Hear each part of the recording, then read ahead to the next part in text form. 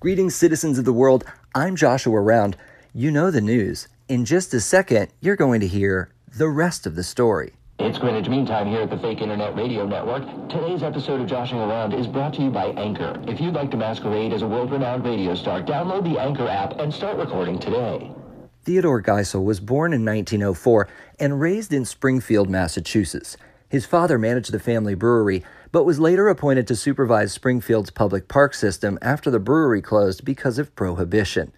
Geisel attended Dartmouth College after high school, graduating in 1925 to then pursue graduate studies at the University of Oxford.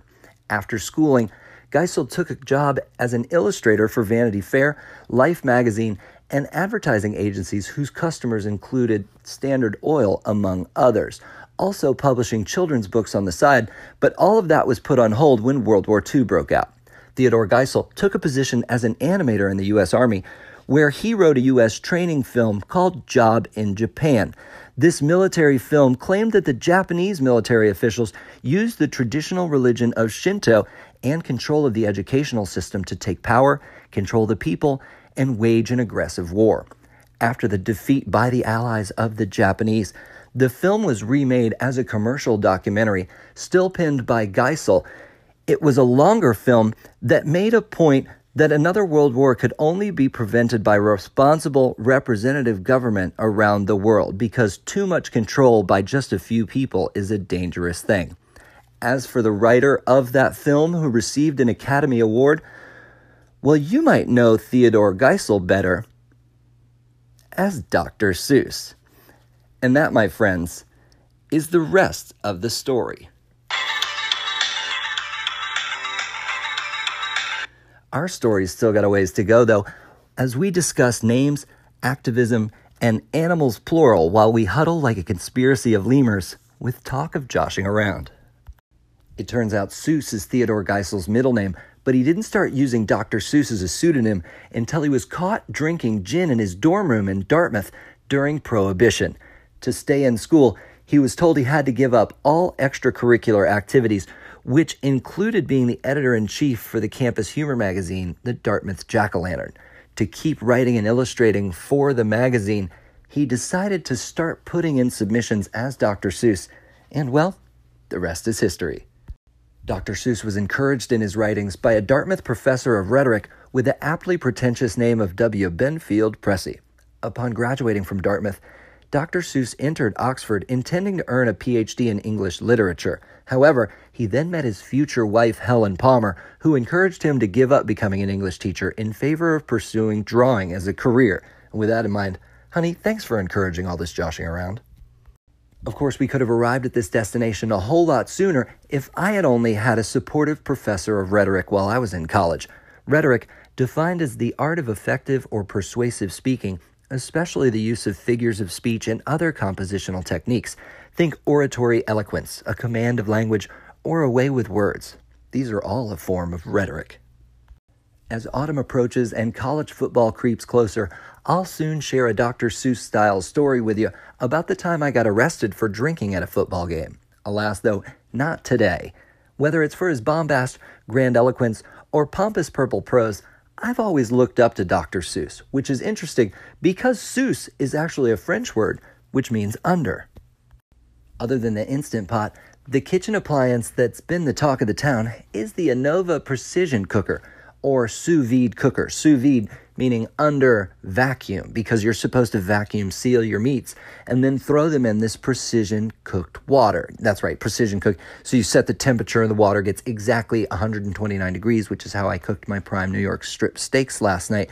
But I also found out that my Anova Culinary Sous Vide Precision Cooker can also turn into a wine chiller. Just throw some ice in there, tell it you want the temperature to go down, and the next thing you know, I'm drinking Chardonnay at a perfect 49 degrees. I posted the Instagram story of the whole thing on my IGTV page. You can check that out on Instagram at Joshua Around. Instagram is an example of something that's being called surveillance. This would be underveillance, right? Because sur means above. So surveillance are cameras pointing down at you. But it's come to my attention that surveillance, or recording of an activity by a participant in that activity, is becoming popular in the activist community. Think of it this way: citizen undersight can be equal to congressional oversight. So keep pointing your cameras and taking those pictures. Not to sound like Bob Saget on the original AFV, but you know what I mean. Surveillance is typically shot in the first person with no broad agenda, as compared to inverse surveillance, which is a type of surveillance that's meant to gain data on surveillance to study it. Together, they provide a more complete valence, which is to say, surveillance is just a half-truth without surveillance. While not my intention to lift or pierce the veil, the word itself comes from the Latin vigil, which means to watch. The valence of valence is referred to as metavalence, and that'll become very important to us in the future as we try to answer the question of who watches the watchers, because if no one is left to police the police, we're all likely to feel the sting. Humans aren't the only ones to have pseudonyms. Instead, animals go by other names too, but only when they're in groups, like a parade of elephants, a leap of leopards, or a tower of giraffes.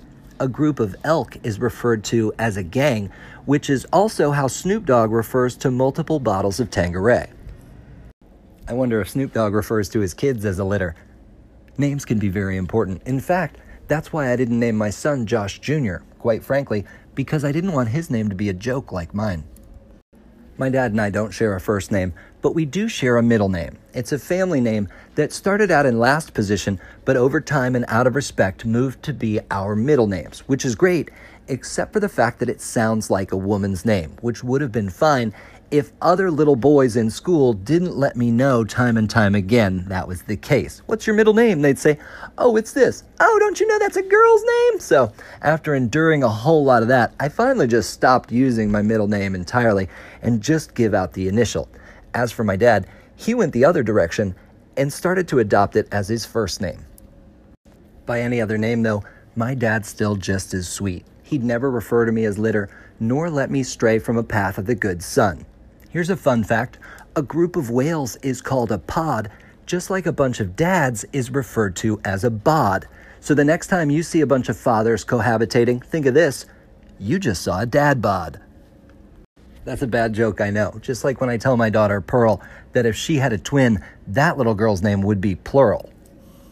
We've said before that the plural of Josh is Josh Team. Now, because this show's not about baseball, I didn't mention that a member of Josh Team recently reached epic heights when pitcher Josh Hader, who like Dr. Seuss's father is also a Brewer, reached Major League Baseball's All-Star Game. Unfortunately, Hader came in to pitch, gave up 3 runs on 4 hits, and was pulled out of the game, which sounds pretty rough. But it got worse afterwards when he was taken to task for racist, misogynistic, and homophobic remarks he's made on Twitter, which, for Josh Team, sounds like par for the course. Before I utter any discouraging words, though, let's end the show. I've got it on good information that the bad jokes will just keep coming if we continue. Thanks for listening. Please review us on iTunes and refer the show to a flock of friends, a bod of dads, or a purse of moms. Next time you're in the kitchen, surveil your sous vide and share it with me at Joshua Around so I can see what you got cooking. Rename your kids as needed because, remember, you're the boss. And now, please allow me the opportunity to show my appreciation to Paul Harvey, Dr. Seuss, and the other giants who have empowered me to stand on their shoulders in search of joshing around. I don't typically offer up any postscript or after-credit Easter eggs, but in researching the Paul Harvey Show, I stumbled across a commercial from the late 80s, early 90s for a car I used to own. I'm going to play it now in its entirety. Enjoy. What would life be like if there were 0 restrictions? You could act on your every desire, give wings to those pent-up emotions. You wouldn't have to edit those politically incorrect thoughts. You could go with your gut. It would be like, finally, after all these years, letting your true self come out. You would be living this incredibly cool, powerful, passionate existence.